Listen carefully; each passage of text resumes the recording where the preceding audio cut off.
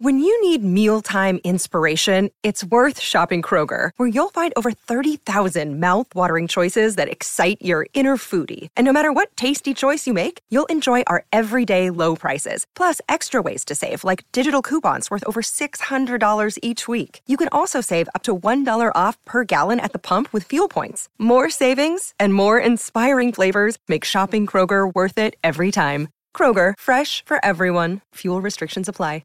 3 KXNO. The PSAs you hear on Miller and Condon and iHeartMedia Des Moines are presented in part by Nick Mick. We take care of our own. Now, here's Miller and Condon. Ken Miller. Trent Condon. Miller and Condon on 1460 KXNO. And now on 106.3 FM. Hi, good morning, everybody. Welcome in. Miller and Condon here on a Tuesday. Des Moines Sports Station, 106.3 KXNO. Trent Condon and Ken Miller for the next couple of hours to talk sports with you. Thank you for spending some of the morning here with us. The BMW of Des Moines guest list looks like this. We're going to start talking St. Louis Cardinals. Yep, you heard it right. We were criticized yesterday, and fairly so, that we talk a lot about the regional teams, and we make a promise that if you've got whether it's football, whether it's baseball, if you follow one of the regional teams, you're going to hear about it from 10 to noon at some point during the week. And the Cardinals seem to draw the short straw more often than not. Well, I kind of have a feeling why. And it was a nice change of pace last night listening to the broadcast. Anyways, we'll talk to Brian Walton on the Cardinals at 10:30 this morning. John Bowenkamp covers the Hawkeyes for various sources in the state, Hawkeye Nation, the AP, etc. So we will get We'll get John Bowenkamp in here to help us out with that. I guess there is this lawsuit's not going away. Chad Leistico wrote a good piece, kind of an informative piece this morning at the Des Moines Register regarding where the lawsuit that did you forgot about it? Good morning, first of all. Hey, how's it going? I kind of almost forgotten about this lawsuit that was filed in 2020 that's still very much alive, Jonathan Parker and the players involved. So will we get to that? I don't know. But there may be some news on that in the next few days. As do you remember there were 4 reports produced by that independent firm, 4 almost like personnel reports, Ferentz, Brian Ferentz, Chris Doyle, and one other, and they were kept under seal. Yes. The folks that have brought the lawsuit, the attorneys for the plaintiffs, have requested that be part of the discovery, which I know is getting a little deep for our audience, yeah.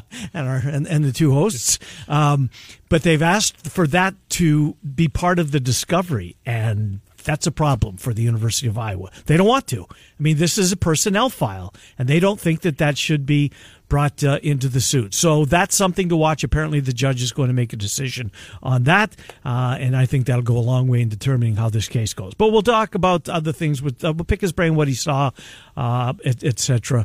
on Saturday with John Bowenkamp. Deal? I'm looking forward to that, and always fun to talk to John. Good guy. Knows basketball, knows football, knows the Hawkeyes well, and yeah, he is a Dodger fan, but he's still a pretty good guy. No, he is. And then in the 11 o'clock hour, we are going to begin the draft is 48 hours away. There are 2 native Iowans that have a chance to go in the first round. Mm-hmm. Trent, this should be a bigger story. It should be a bigger story. I get it's the NFL draft, but we've got 2 kids that born, raised, played their high school, played their college football here, and they're both going to go in the first round on Thursday night. And I don't know, it's seemingly not getting the coverage that maybe in past years it would. You know, something kind of interesting, talking about, of course, Trevor Penning, and looking back a year ago to Spencer Brown, another UNI offensive lineman. And what player he's turned out to be. Didn't it seem like in the past those guys would end up in Iowa City? Is there something happening where the way they're looking at offensive linemen and the development, and it's still been very good. The Linderbaums of the world, excellent. Yep. What we saw, Tristan Wirfs, but the overall depth that we saw that offensive line, because the offensive line has not been very good, even with the individual by pieces. Iowa standards. Right. Right. The individual pieces, with the exception of the individual piece, of course, playing center. But as a whole, true. I mean, the offensive line was terrible last year. True. It got better as the year went on, and you can talk about injuries, you can talk about Kellenberger leaving, all those different things, but it wasn't good. Mm-hmm. And it certainly wasn't good enough from Iowa standards, and that's as a whole. The joke of 2015, that team winning the Offensive Line of the Year award, the Joe Moore Award, that offensive line was not good. But it's the Joe Moore Award. We know the connection to Ferentz. Sure. They were a really good team that year. Yep. When's the last great offensive line that Iowa's had? Oh, boy. I mean, we'd have to really dig back. 2009? And 2008 was really, really salty. The year that they got hot at the end of the year, upset Penn State. But as a whole. Probably 2009. Yeah. But like you say, they certainly had parts right. between up until this point. But a full complement of 5 guys that you feel confident. It's been a really long time. No, and Ferentz has held that reputation as a guy that takes offensive linemen, molds them, asks them to switch positions, as we've seen again this year, and gets them to the league. That's what he carries around with him, and he's very well respected for that. But I get your point. Anyways, we're going to get into the draft. Dave Sinekin covers the Packers, theheadcheese.com. They've had a very eventful offseason to this point, so we'll do more than just the draft with Dave. And then Nick Athen on the Chiefs at about 11:30. They, too, have 2 picks. Do you think it's because the draft is kind of... not flying under the radar, but not getting the... I mean, look, maybe it's just me, but normally I'm on the edge of my seat counting down the days to this. It's the unofficial midway point of the offseason. Where the tough part's behind us once we get through this. It's all downhill until fall camps in August, media days in July, Phil Steele's in June, ... Not that we're keeping track. No, not at all. But it's just... And because maybe that there's 8 teams that don't have a pick in the first round. And both of our teams. Let's be honest. Sure. I mean, there's a selfish part of this, too. Very true. Where it's hard to get excited. Yeah. There's no quarterbacks. That drives a lot of the buzz. Huge. It's become edge rushers. Receivers this year. And even with that, you look at a guy like Drake London. Well, he didn't play that last half of the year. No, he was hurt. It feels a lot different. I don't know what it exactly is. I think the quarterback is a huge, huge component of it, but I'm with you. It's hard for me to get overly excited about this. In fact, I'm more excited about the NFL schedule release. Yeah, on May the 12th. Than I am for the NFL draft. Yeah. And it's not being flippant. I am more interested, intrigued how that's going to play out. And we know who everybody's going to play. Right, we just don't know when. Where. And what days. There's going to be 3 games on Christmas. Did you see that? 3 on Christmas? 3 on Christmas Day. Wow. And a night game on Christmas Eve. So if Hawaii that don't play the damn Hawaii Bowl and ruin my Christmas Eve. That ruined your Christmas Eve. It certainly didn't. Yeah, it did. Jeez. I mean, we're empty nesters. It's me and my wife, right? It's but there'll be NFL football on Christmas Eve this year, and then coming back with a 3-pack on Christmas Day. So yeah, I get your point. I think I'm more excited about that as well. Look, Friday should be fun, as there's going to be a lot of clones and some Hawks that hear their names in rounds 2 and 3, and then over the Saturday period, I won't be glued like I am on Thursday and Friday. I'm still into it. I still will be into it. I know me, when Thursday rolls around. But look, in the past, I mean, for God's sakes, we localized it to KXNO. Somehow, Matt Peralt talked Joel McRae into sending him to the draft in New York one year. Really? I don't know who he was going to cover or what the story was, but... there wasn't a Creighton Blue Jay involved. No, I don't remember what it was, but... Clear Channel at the time wrote the check to send Peralt to go cover the first round of the draft in New York. I think another component that I'm just not as revved up maybe for it is these NBA playoffs have been so good. That's a great point, Trent. They've been fantastic. Because normally by this point we're getting deep into the series and this one's over and this one's... This has been as compelling as I can remember. Yes. And with the injuries coupled with the series being a lot better than anticipated... The NBA playoffs, I think, have also, because I've been so invested, this is the most first round I watched. Oh, without a doubt. Since I was in high school. Now, for me, perhaps it's partly because of the Stanley Cup hasn't started. That's a part, absolutely. Those playoffs, I mean, look, it's in my blood, right? I'm going to watch the Stanley Cup playoffs. But I watch a lot of it, too. You do, because I twist your arm to do so. But I do, because it's enjoyable. It is. And when it gets late and it's tied in, oh my God. in an overtime in hockey, that's where I am. I'm not watching Mavs Jazz like it was last night. You stayed with that till the end? Not to the end, but I watched a lot more of it. But if there was Islanders Rangers and it was going to overtime, that's where I would have been last night. Me too. With hockey playoffs going. But I think that's also maybe catapulted the NBA even up another level here. Without a doubt. It's been excellent. It's been great. And because of that, we have that. Of course, I got my first place Minnesota Twins. Didn't play last night. But so that has got a little bit of investment to it. Just, you only got so many minutes in the day, right? So many hours. And I have not devoted nearly as much as I normally do to the NFL draft. No, I'm with you. Circa came out. Would you bet? Did you see what Circa put out the over-under on where players are going to go? I didn't see what they put out, no. So they listed, I think, 25 players, and then they listed draft position. Is he going to go 17? Yeah, 17 and a half. Will he go 17 or from 1 to 17 or 18 onward in the draft? But you can't bet on that in Iowa, and I think that's okay. Yeah. I think that's okay. We got bigger fish to fry. We do. Let's get player props inside the state. That would be really good. I would cross that one off first. Let's get MVP voting. Can we bet on that? Yep. Those Heisman, are the ones. The Heisman, those type of things. Those are more important to me than the NFL draft. Yep, I agree with you. But it'll probably go over very well in the states that does offer it. I did bet see anything. I did see. I don't remember what shop it is. I think most of them kind of have this one though. Number of quarterbacks in the first round. 4.5 or 5.5. What was 3.5? Is it 3.5? And it was pretty heavily juiced to the under. So 3 quarterbacks or less being taken in the first round. That's one that kind of had my wheels turning because you're thinking, all right, is Matt Corral are the Lions going to take him at 32 as they have the 32 pick? It kind of got the wheels turning at least a little bit. Heavily juiced. It was like minus 280 on the under for that one. But that was one.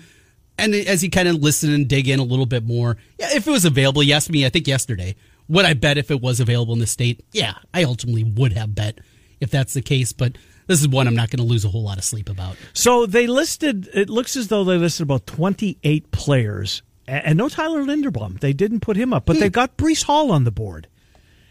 Care to take a guess where his over-under number is? Linderbaum? Nope, he's not listed. Breece Hall. 28.5. 39.5. 39.5. So he'll go in the first. Will he go before the first 7 picks of the second round or after that? Yes. Aiden Hutchinson, 1.5. Over. So you think he goes second? Well, what's all this buzz all of a sudden that says Trayvon Walker? Yeah. And he's also at 1.5. Help me out here with the Trayvon. I remember him, but he didn't jump off the screen. It's because he had a whole bunch of other dudes beside him and behind him that were jumping off the screen. Sure, but Aiden Hutchinson jumped off your screen multiple times. Yes, absolutely. Thibodeau jumps off your screen. Kyle Hamilton. Yes. Trayvon Walker didn't. No, Nakobe Dean did.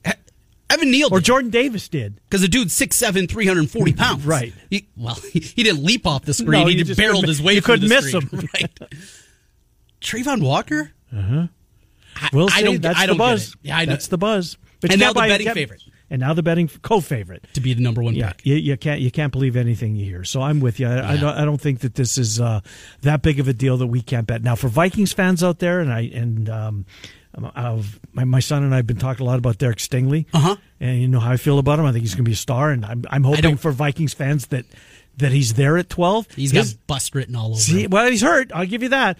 But 8.5. So there's not much. I guess there's always a chance. You need a cornerback. Who you taking? You taking Stingley? You taking Sauce Gardner? Well, Gardner's going to be gone. But you have if you're in a spot to take either GM Ken Miller. I love Gardner's size. He's 6'2". I'd take him. I think so too. Heartbeat. I think so too. There's so many question marks with Stingley. The will to play, the want to play. Yeah. Along those lines, and I'm seeing a ton of people that are criticizing Ben Simmons here.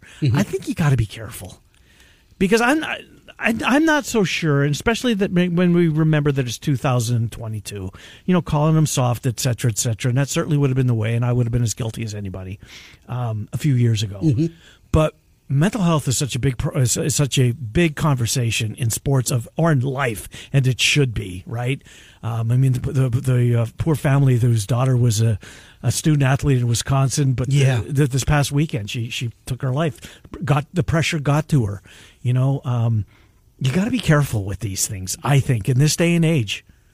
It's really fair. And it's more delicate than it was. Without a doubt. Even 5 years ago, this conversation would be completely different. Yes. Than what it is today. And it's a part of it that, for old school people. And I'm not saying we should be back in those days. Right. I think that this is good. I wish more people would kind of tap the brakes before you pass your judgment, because you don't know what's going on in his life. Right. And what's happening inside the head. And right. That's a big part of it. And that's why he's working to recoup the money that was kept away from him when he was with the Sixers before he was traded to the Nets. But on the surface, though, you see this, and taking mental health away, it's such a bad look. Your team's down 3-0. You were part of a big trade. Yeah, you have a bad back, but to not go out there, to not give it a shot, to not give it a go, that's difficult. Well, it seems to me he's got the yips type of thing. I mean, when he refused to shoot in the playoff game last year. And that's probably not the time to do it. Right, yeah. So elimination game down 3-0. Hey, let's give it a shot. Yeah. No, you're already down 3-0. That would be the other side of it, but you're right. It's something that is a lot more delicate than it once was. Gotta watch those kind of conversations. Gotta watch, and rightly so. All right, so I saw Keith Murphy sat down with Connor Green from the We Will Collective. I guess he's the legal face of the president. Jason Luch is part of it. George Niang is part of it. Dan McCarney is part of it, and a former Josh Rank, I think is his name. I don't remember him. Apparently he played at Iowa State as well. The We Will Collective that they're putting forward, I think their heart's in the right place, Trent. I do. I just don't know if they're going about it the right way. And what I mean by that is they are not going to direct their funds to a player, to a high school kid, to a kid that wants to transfer in. They're not going to get in a bidding war over Joe Blow, who's leaving ABC and is looking for a new home. They are more focused on keeping the athletes that they have at Iowa State from leaving Iowa State. And they brought up, I know I read Randy Peterson's piece. I know Jason Luch was quoted in it, and Keith sat down with Green, and he was quoted in it. They want to do it the Iowa State way, right? Which is all well and good. But do the players? I mean, would the players, do they want to have to go out? They want to do true name, image, and likeness, which is noble, which is the way it should be. But that's not the way everybody's playing. They're not all running the same race course. You're all running the same race because you're all after the same player, but you're not on the same course. Most schools are just giving you the money. Iowa State wants to get you here, or the We Will Collective wants to get you here and keep you here and give you an incentive to, go out and do a speaking event at the Boys and Girls Club, or show up at an animal, and I'm just making these up, Animal Rescue League event, and shake a few hands, sign a few autographs, those type of things. What do student athletes want? I mean, what would be more likely to keep them? Just giving them money, or all at once, or giving them $5,000 here, $2,500 here, depending on make you earn that money. Well, I think ultimately almost all of these are set up in that way, in that fashion, that there has to be something there. We've talked a lot about, of course, Nigel Pack over the weekend, former Kansas State basketball player that committed to Miami, and he's getting $400,000 a year, a 2-year deal, $800,000 total. Oh, no, it's not total, Trent. It wasn't a done deal. He got a car. And he got a car. Right. Well, it's a long drive to Miami, I guess. Is he from Wisconsin? He is from Wisconsin. Yeah, that's a haul. I'd want a new car too if I'm going to be making that drive. He's probably not getting on the Greyhound bus. Just a thought. That's true. But remember, this is not just straight cash, homie. Here you go. He's also working for a company that the guy that's ahead of this NIL is invested in, and it's called LifeWallet. So there's something here. He's going to be doing social media. He's going to be doing different things, different events. So this is not, for the most part, just here's the money and go. Everybody is doing it with these parameters in place, and it's a certain amount. And here's the other part of it, is you put these collectives together, and you get the guy here, and of course it can't be connected to the university, but you do it this fashion. Hey, you have to show up at 12 events throughout the course of the year that we have here. Well, if you're no longer at the university, you're not going to be able to come back to Ames and go to 12 events, including some during the course of the year, if you're all of a sudden down in Kansas. So that's, I think, a piece of why they're putting these parameters in there. You have to show up to get the money, and if you're not here, well, you can't show up to get the money. So let's use Alan Lazard, because he's an Iowa kid, and he's a legacy recruit. He would have got some money. But would he have got it after his first year, or would they have changed the way they do business? Because Notre Dame's coming with a big bag of money out of high school. Urbandale, they're showing up at Urbandale with, we're going to give you whatever Lazard would have been worth. Let's say $200,000. Random $200,000. We're going to give you this before you leave Urbandale. So you're going to go to your prom and you're going to have a pretty good time. You know that this money's going to be there. Or you can come to Iowa State and then you can go out and you can earn that money. I get what they're doing. I get the reason that I think that it's all well and good, their intentions. I'm just not so sure that the way they're going forward with this is going to affect the number of student athletes that I think they need to keep up with everybody else. It's a fair point. And I don't really have a way to push back upon it. I mean, when you kind of lay it out in that fashion, you're doing it a different way. And ultimately, how do you get the guys to Iowa State? We got to incentivize them, right? I think. You have to have something at the forefront. It's not, hey, hang around here for a while and then we'll get you. Right. It's, hey, we're going to give you some money to get you. And yeah, I get what you're saying. I understand where you're coming from there.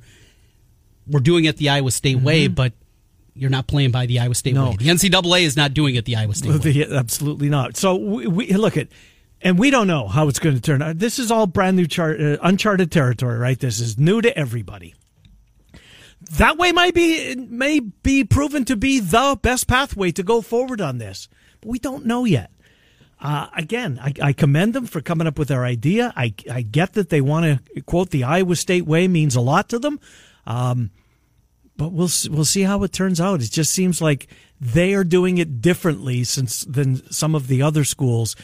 And if the other schools are just writing that big check right off the bat, here's $200,000.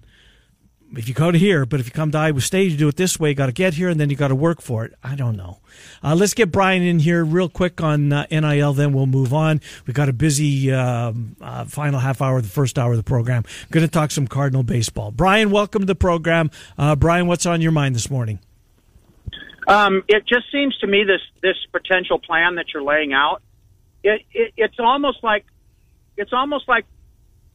they want the athlete to come. They promise them room, board, tuition, and books, and then they want them to go above and beyond that. Even they want them. It seems to me that the university wants to take advantage of, and the collective wants to take advantage and almost double dip.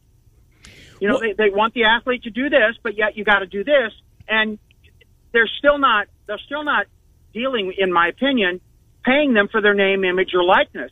They still have to go above and beyond.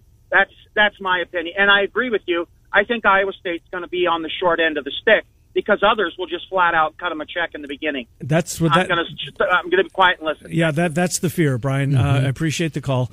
And if you're looking to keep up for Iowa State, this is still an athletic department that financially is well behind everybody else in their Big 12 brethren. And well, you found the donation levels at some point last summer. And Iowa State, where did they foot in the Big 12, Trent? It was right near the bottom, It was right? ninth. And there was a huge gap between them and basically, even the top half, they were half of even being in the top 5 at the Big 12. I want to say, and again, we're going back to July when I found those numbers. It was something like $18 million was contributed of what this institution had found. Texas was over $100 million. Kansas was over $60 million. You look around and they weren't even close to. Well, and let's use Kansas. If Hunter ends up at Kansas, he's going to end up at Kansas on the promise that we'll write you a check if you go out and speak to the Boy Scouts of Lawrence. Yep. Or is he going to show up in Lawrence knowing he's got $250,000 coming his way? Well, both. You're going to do that, and in order to do that, this is what you got to do. I just. I don't know. That's pretty much how all these have been set up. There has to be something for the money. And it might not be like LifeWell, like you talked about with Nigel Pack, but it is those kind of conversations. You're going to go, you're going to shake some hands, you're going to sign some autographs, you're going to do those things, you're going to do a meet and greet, you're going to hang out with some of the big boosters, you're going to hang out with the people that are investing in this NIL, but ultimately, you got to do something to get that money. I hope that's the case. We'll see. All right, I want to take a basketball call here. Jeff is hanging in. We'll get to the others coming up. Jeff, welcome to the program. What's on your mind? Real quick on the collective. To be honest, guys, I'm sick and tired of talking about it.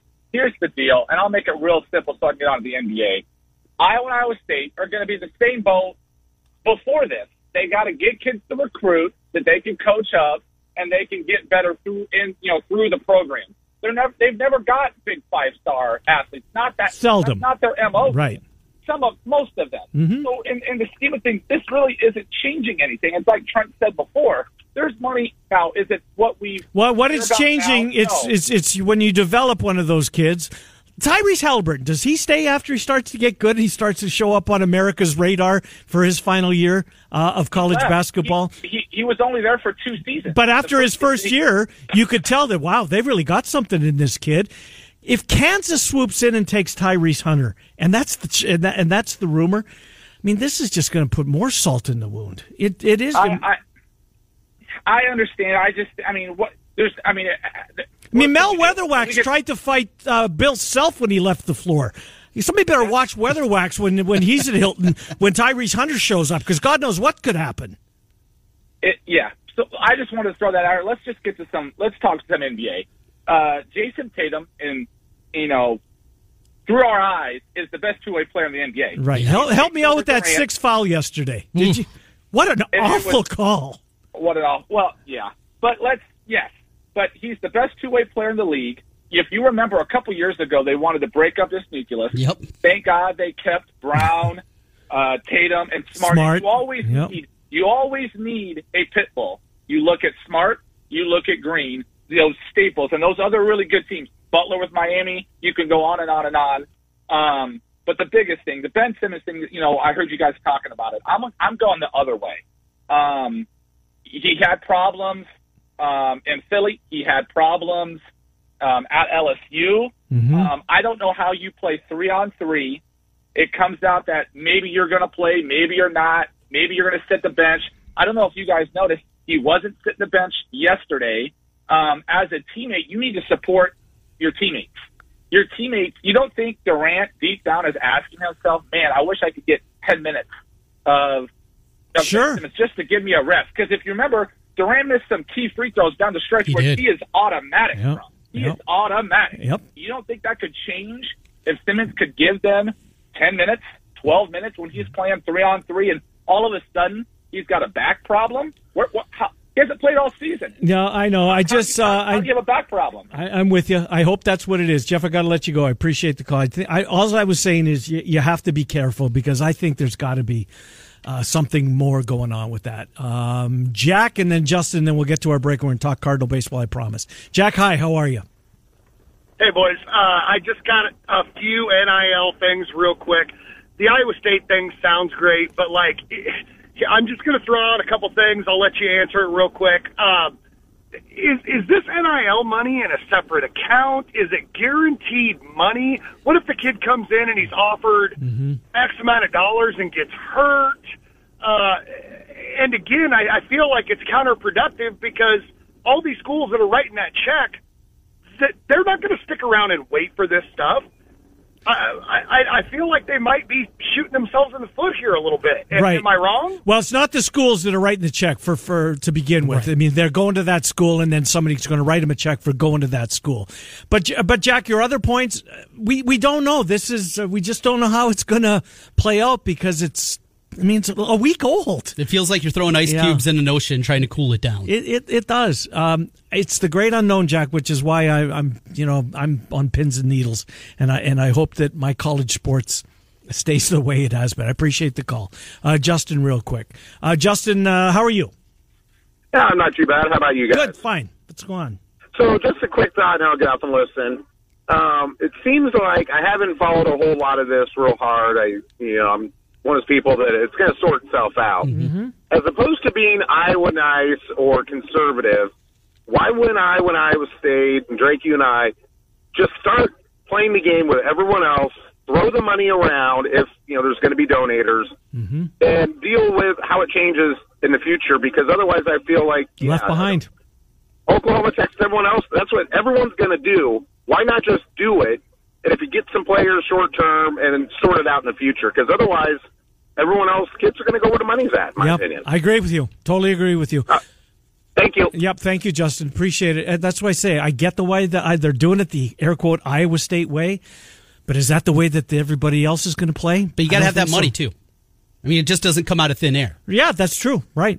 And this is an athletic department that, in comparison to the Big 12 brethren, doesn't have the same kind of investment. And the part of it that bothers me the most is, again, they're going to the fans that they have to pony up. And some of them can. But it's the folks that are in the upper deck, in the end zone. Hey, can you give us $25 a month? No, I can't. But I can maybe do. I'm going to bring my family to a couple of games. And that's all I can do at this point. And now athletic departments that are going to see some of their money dry up. For sure. Those ticket prices. Hey, you'll be able to get into a game. You go to that Christmas game against McNeese State, you can get in for $20 for the whole family. Right. Well, now it's $30. Yeah. Because they got to find a way. And those upper deck, and you can get the grass seats at Jack Trice. Well, no longer. Those grass seats that you get in $100 for the year, we're not going to be able to sell at that price anymore. There's going to be a trickle-down effect. There is. Trent, let's try and put $1,000 in somebody's pockets. That'll go to the NIL. Well, might go a long way. Well, let's time for another $1,000 home run. Let me find Producer hits sound effects. You're not the producer. Co-host hits sound effects. There it is. Enter this nationwide contest by going to KXNO.com. Once you get there, enter the keyword bank at KXNO.com. Your chance at $1,000. All right, Cardinal fans, your team's in the spotlight next. John Bowenkamp coming up as well. A lot of NFL draft conversation with two of the regional teams, Packers and Chiefs, in Hour 2. Miller and Condon, Des Moines Sports Station, 106. Roofing.net.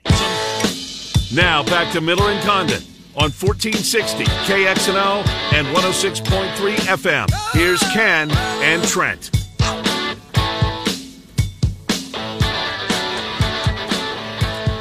Hi, Miller and Condon. Welcome back. Let's get to Brian Walton. He covers the St. Louis Cardinals at thecardinalnation.com. And he joins us to talk about those Cardinals. Brian, Trent, and Ken, thank you for coming on. First of all, help me out with Brad Thompson, who called the game last night. Jim Edmonds apparently had the night off. I hope he gets a whole bunch more nights off. Because I got to tell you, it was the game was fantastic. It kind of had, I hate to say it in April, a postseason feel, but that kind of felt like that to me. It didn't end the Cardinals' way, their fans' way. I get that. Brad Thompson is a breath of fresh air in the booth, I think, Brian Walton. I'm not actually going to be critical of Jim Edmonds. How many games will Thompson call, and your thoughts on the job that he does? Yeah, Jim Edmonds is a primary analyst. I don't know what Thompson's count is, but on a lot of games where he is not the analyst in the booth, he'll be on the pre-post-game shows. For whatever reason, and it may be money, don't know, Valley Sports Midwest chooses to only have one analyst in the booth. Now, the reason I bring that up is because on this particular series, I happen to I like to watch the other team's feed now and then, and I watch the Sportsnet New York feed. They're so good. Cohen as the play-by-play man, and then you have a pitcher in Ron Darling and a hitter in Keith Hernandez as the analyst. And in a pitching duel like we saw last night, you want a pitcher like Brad Thompson there in the booth. And I agree. From all intents and purposes, he did a very, very good job. But I think there's something to be said to have both perspectives in the booth. Yeah, and I couldn't agree with you more on the Mets broadcast. We don't have that luxury when it is the Cardinals. The Mets broadcast is blacked out, and I have the what are they called, the MLB package. But listening to Cohn and Darling and Keith Hernandez, I could listen to those guys do a game every night. All right, let's get to on the field. Brian, did it feel to you like it kind of was maybe it was just the pitcher's duel, both guys dealing? Michaelis ended up with 5 Ks. Scherzer's last man he faced was a strikeout to get him to that 10 number. Boy, oh boy, this was a first-class pitching matchup last night. Yeah, Max Scherzer is a St. Louis native, has always pitched well against the Cardinals. I think he has a Major League record streak of 8 straight games with at least 8 strikeouts against the Cardinals. He always pitches well. Of course, he really pitches well against anybody. But I think the pleasant surprise was Miles Michaelis, who had a great rookie season, or a first-year season, I should say, with the Cardinals when he came over from overseas. But then the last couple of years, he struggled with injury. And what we're seeing, from Miles Michaelis is what the Cardinals hoped when they first signed him. And it's just, you knew that it was going to be a mistake that would cause the game. But you didn't think it was going to be a mistake by the Cardinals that that ruined that excellent pitching duel, of which neither one of the starters received a decision. Tyler O'Neill got off to a great start the first few days of the season. It's been a struggle. 2 of his last 19 at the plate. Something wrong with O'Neill? Just a slow start? What do you see in here with the left fielder? Well, Trent, really it's the entire Cardinals outfield. If you think about their success last year, the guys who really came out of nowhere was the young outfield of O'Neill, Bader, and Dylan Carlson.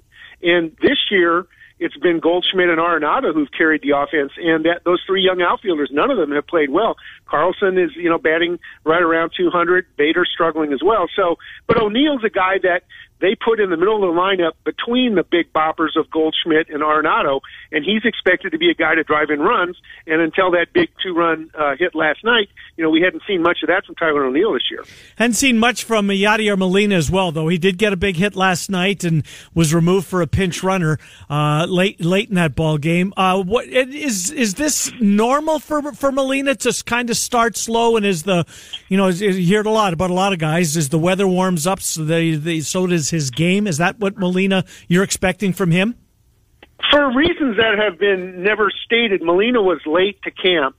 And when I was down there, I was mostly on the backfields. Molina was taking 5 at-bats, in 2 or 3 innings on the backfield, just trying to get his timing. And you could see he wasn't where he wanted to be physically. And then he's got some kind of minor injury as well that slowed him a bit. But on the positive side, Andrew Kisner, the backup, his understudy for the last few years, has played very, very well in Molina's absence. And so I don't want to say it's a blessing anytime Yadier Molina can't play, but I think over the long haul of 162 games over 7 months, Molina can't play 6 games a week and at his age and be able to perform. So I think the Cardinals are, what I'm saying in a roundabout way, the Cardinals are overcoming his absence pretty well. Kisner's done a good job.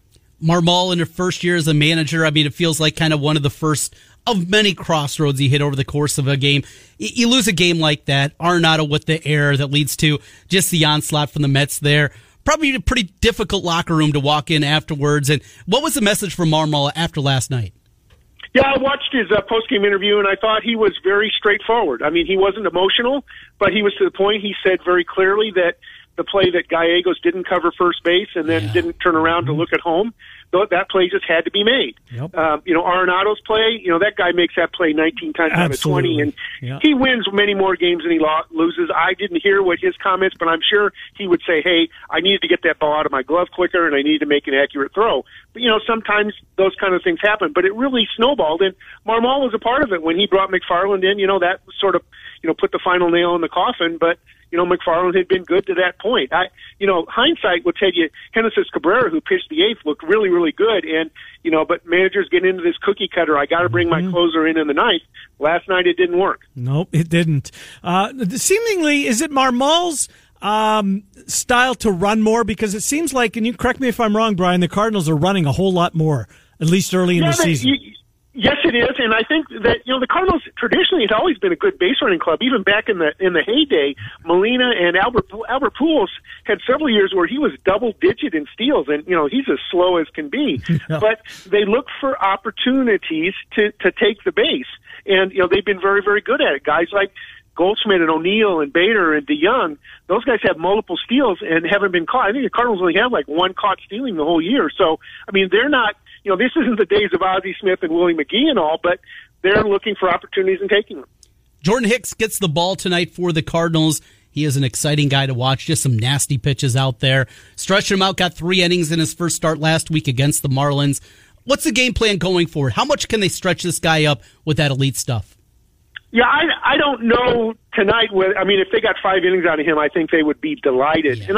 And this is an extremely important game. Okay, so it's April. I get it. But that loss last night is the kind of loss that almost feels like 2 losses in one. And so they need to come out and they need to get a good outing from Hicks to kind of reset things, after that difficult loss last night. And Hicks, as you said, we know he can throw 103. The question is, can he throw strikes consistently with multiple pitches? And I think we've seen him dial down his velocity a little bit, and that's improved his accuracy as well this season. He's still had 4 walks in 7 innings, but he's also only allowed 3 hits. He has the stuff. He just needs to figure out how to put it together. Well, so far so good. They're winning series, which is all about. They split with the Brewers, correct? Didn't they? I think they split with the Brew Crew. That's right. So your thoughts on the division overall? I mean, Pirates are off to a much better start than we thought that they would be. The Cubs have been kind of hot and cold. This will be a big week for them as they face the Braves and then have to go to Milwaukee. We'll know a lot more about the Cubs, I think, after this week. Thought it was going to be a 2-team race. I thought the Brewers were the team to beat. Man, from what I've seen the first 3 weeks, Brian, I might tap the brakes on that a little bit. I've been impressed with the Redbirds. The thing is, Milwaukee's pitching is their strength, but right now the Cardinals are about a third of a run better as a staff. And if the Cardinals, can keep they're getting good performance. We talked about Michaelis, but also Dakota Hudson's pitched well. Steven Matz was really good last time out. And if they can, get back Jack Flaherty, they should be in pretty good shape. Whereas the Brewers, the offense just hasn't been there, and they just don't have the firepower of the Cardinals, I don't think. But those two teams, should be in the fight. I think, like you said, the Pirates are performing better than expected, but they're not going to have the horsepower over the long haul. I feel bad for Cincinnati. I feel bad for their fans and the comments that ownership made. But they also, when the Cardinals played them, they were missing 4 of their 8 position players and 2 of their starting pitchers. So, the poor Reds, they got rid of a bunch of their players, and the guys they have are pretty much injured. So, they're destined to be fighting for last place with the Pirates this year, I think. We have 20 seconds left. How would you say the first week of Albert Pujols back in a Cardinal uniform is going? He's hit some big home runs, seemingly struggling against righties and teeing off on lefties. Yeah, you hit the nail on the head, Ken. As long as they continue to use Pujols against left-handed pitching and don't overexpose him against right-handed pitching, will be just fine. The problem is Corey Dickerson, the other half of the designated hitter position, isn't hitting well either, and so they need to figure out something with designated hitter. I think Nolan Gorman will see him in St. Louis by Memorial Day. Brian Walton, thecardinalnation.com. Brian, thank you. Talk to you in a couple of weeks. Appreciate it. Bye now. Good to talk to you. Brian Walton, cardinalnation.com, as we catch up on the Cardinals. Do you remember Thompson? Brad Thompson? Just the name. I don't remember him. Yeah. Just a name. That's it. Pitched like a handful of years for St. Louis. He's a relief pitcher. But he was good, huh? You could listen. You could listen. And the test is, when you go to commercial, does he keep you wanting to come back? Mm-hmm. And that was the case last night. Anyways, we'll take a timeout, come back. John Bowenkamp is going to join the program. Look forward to catching up with John Miller in Condon. It's Des Moines Sports Station 106.com/delivery info.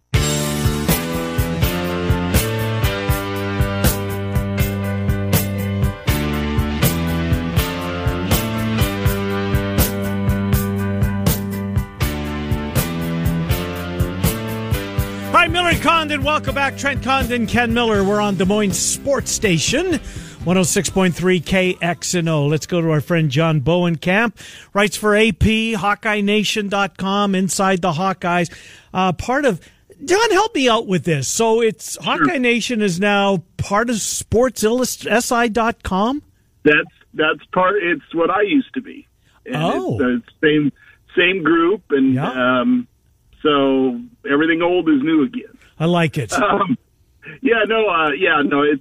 what part of the deal is. And like I said, when they revived the site, all my old stuff was still there. So, but better distribution, I'm assuming, right? Just having that. Yep. Yeah. Oh yeah, and I mean, and it helps, and it's Rob Howe kind of takes care of everything like that, and it's a pretty good deal. Good stuff. So your piece, you were at the spring practice. You were tasked with writing about the backup, Alex Padilla, who missed some time. Yeah. Give us your thoughts on what you saw on Saturday morning. Did you see in the limited time? I mean, it's hard. I get it. What changed from when we saw him start? Trent, 3 games last year, to what you saw on Saturday, if anything? We didn't see a whole lot of him, but when he was out there, I thought he was pretty accurate on his throws, and kind of showed that mobility that he had last year. I liked how he played. I mean, like I said, he didn't get a lot of work, but when he was out there, I thought he looked pretty good, and there was a crispness to his ball that he was throwing, and I mean, I liked what he did. I thought he showed some good things the other day. Joey Levis, of course, the new shiny toy. People excited. Your thoughts on him and what we saw from the incumbent, Spencer Petras? It certainly from the video up at HawkeyeNation.com looked like a whole lot more of the same. Yeah, it really did. And in his case, and I was a little surprised by that because I thought, okay, maybe something's clicked in him in this off season, and maybe it has behind the scenes. I don't know. But from what we saw the other day, you're right. It was a lot of the same thing. With Joe Levis, I mean, I thought he looked really good. Again, it's with the threes, and so you don't know, who you're kind of going against there. But again, he throws a good ball. And he was accurate with it. And when you look at the fundamentals of what he showed the other day, I liked what he did. And so again, you don't see kind of what has gone on in the other 14 practices, but what he showed me the other day was, I mean, there's something there. I mean, the fundamentals are there for him, and that's something that I think is really good for him moving forward.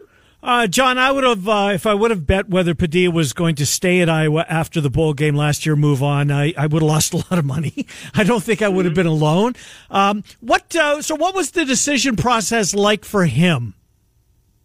He said that, he brought up Jim Caldwell had spoke to the team through their alumni panel, and he said, if you're transferring because you're not getting enough playing time, you're just kind of running away from what, and he said, that's not me.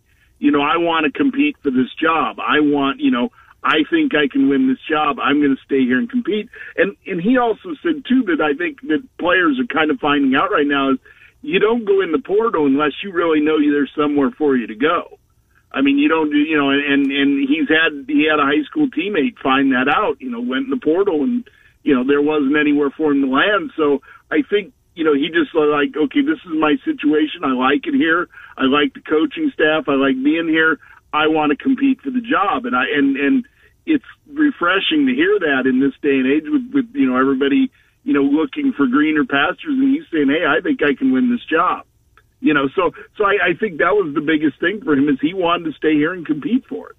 Lucas Van Ness became a star. We saw a really good freshman campaign from him, 7 sacks, but the physical nature of him. Had the picture of him in practice with where he's got the jersey tucked up and the six-pack. 6'5", 275. Dude looks like Incredible Hulk out there. Yeah, I mean, I think he's going to be the star of this. I mean, he's going to be one of the stars this year. And I mean, you can just see, you saw what he did last year. And so now you build on that and you look at the, like you said, the physicality of him. And I think he's going to be such a big part of this defense this year. And I mean, people are going to learn a lot about him, I think, in the first few weeks of the season, because I think he's poised to have an unbelievable year. John, what did you see that you think would concern some of the coaches? What didn't go well Saturday, if anything? I would be really concerned right now about your kicking game. Mm-hmm. Obviously Torrey Taylor's not a problem, but right. The other day the two kickers you had out there were missed as much as they made, and again I know it was a windy day, whatever else, but as Kirk Ferentz said, we're going to be kicking in these kind of conditions at some point next year, and so I think special teams, I think in that situation right now, they didn't look very consistent the other day, and I think that's a concern. Other than that, and I think, I still think the offensive line is a big work in progress, and I think it's such a big part of the way this offense runs and what they can do. And to me, that's going to be one of the biggest keys is how that group rounds into shape by the opener. Because, I mean, you look back to last year, it took a little while. I mean, even though you had a consensus All-American center, you had a lot of young guys around him. Well, now Tyler Linderbaum's not there. Now you've got to really rebuild that line, I think, in a lot of ways. And so I think from a position group standpoint, that's my biggest concern is how that group looks when you get into next season and how it's going to come together. Saw a lot of great things out of the freshman receivers a year ago, Keegan Johnson and Arlen Bruce IV. There is rumblings, though, out there about an illness that continues with Keegan Johnson, that this is something that has been long-term, dating back to maybe as long back as January. Have you heard anything at all on that front, or is it just that rumors? I have not, but I mean, he had such a really good year last year, and it's one of those things where if that is true, I haven't heard anything about it. Is it a concern? Yeah, but I mean, that's a pretty deep position group. And I mean, we still haven't seen Brody Brecht yet. And, so, I mean, it's one of those things that if it is a problem that continues into the season, let him get well, let him get healthy. You've got a lot of options at that spot. And, but if he's healthy, he's as good as they come, and I mean, that makes that group that much better, just having him out there. You are our NL West correspondent, John Bowenkamp. Boy, this division, right, with the exception of the Diamondbacks, the top 4 teams in the division off to as good a start as anybody in baseball right now. Padres and the Rockies, which is shocking. Yeah, that'll kind of fall apart, I think. I mean, they're all going to fall. They're all going to fall behind the cream of that division, and you can see it's already at the top. So, Giants are off to a good start. No. You saw the ace last night throwing the complete game. Yes. They'll be fine. No, I mean, it is an interesting division going on, but I mean, I think the Dodgers kind of, took care of the Padres this weekend, and I mean, they've been doing that they've won, 11 of their last 12 against them. So, the Giants, in my mind, are probably the biggest contender right now, but we know who the best is. So, yeah. John Bowenkamp, Hawkeye Nation, AP, and the NL West correspondent here on Miller and Condon. John, thank you. We'll talk to you in the weeks down the road. Thank you.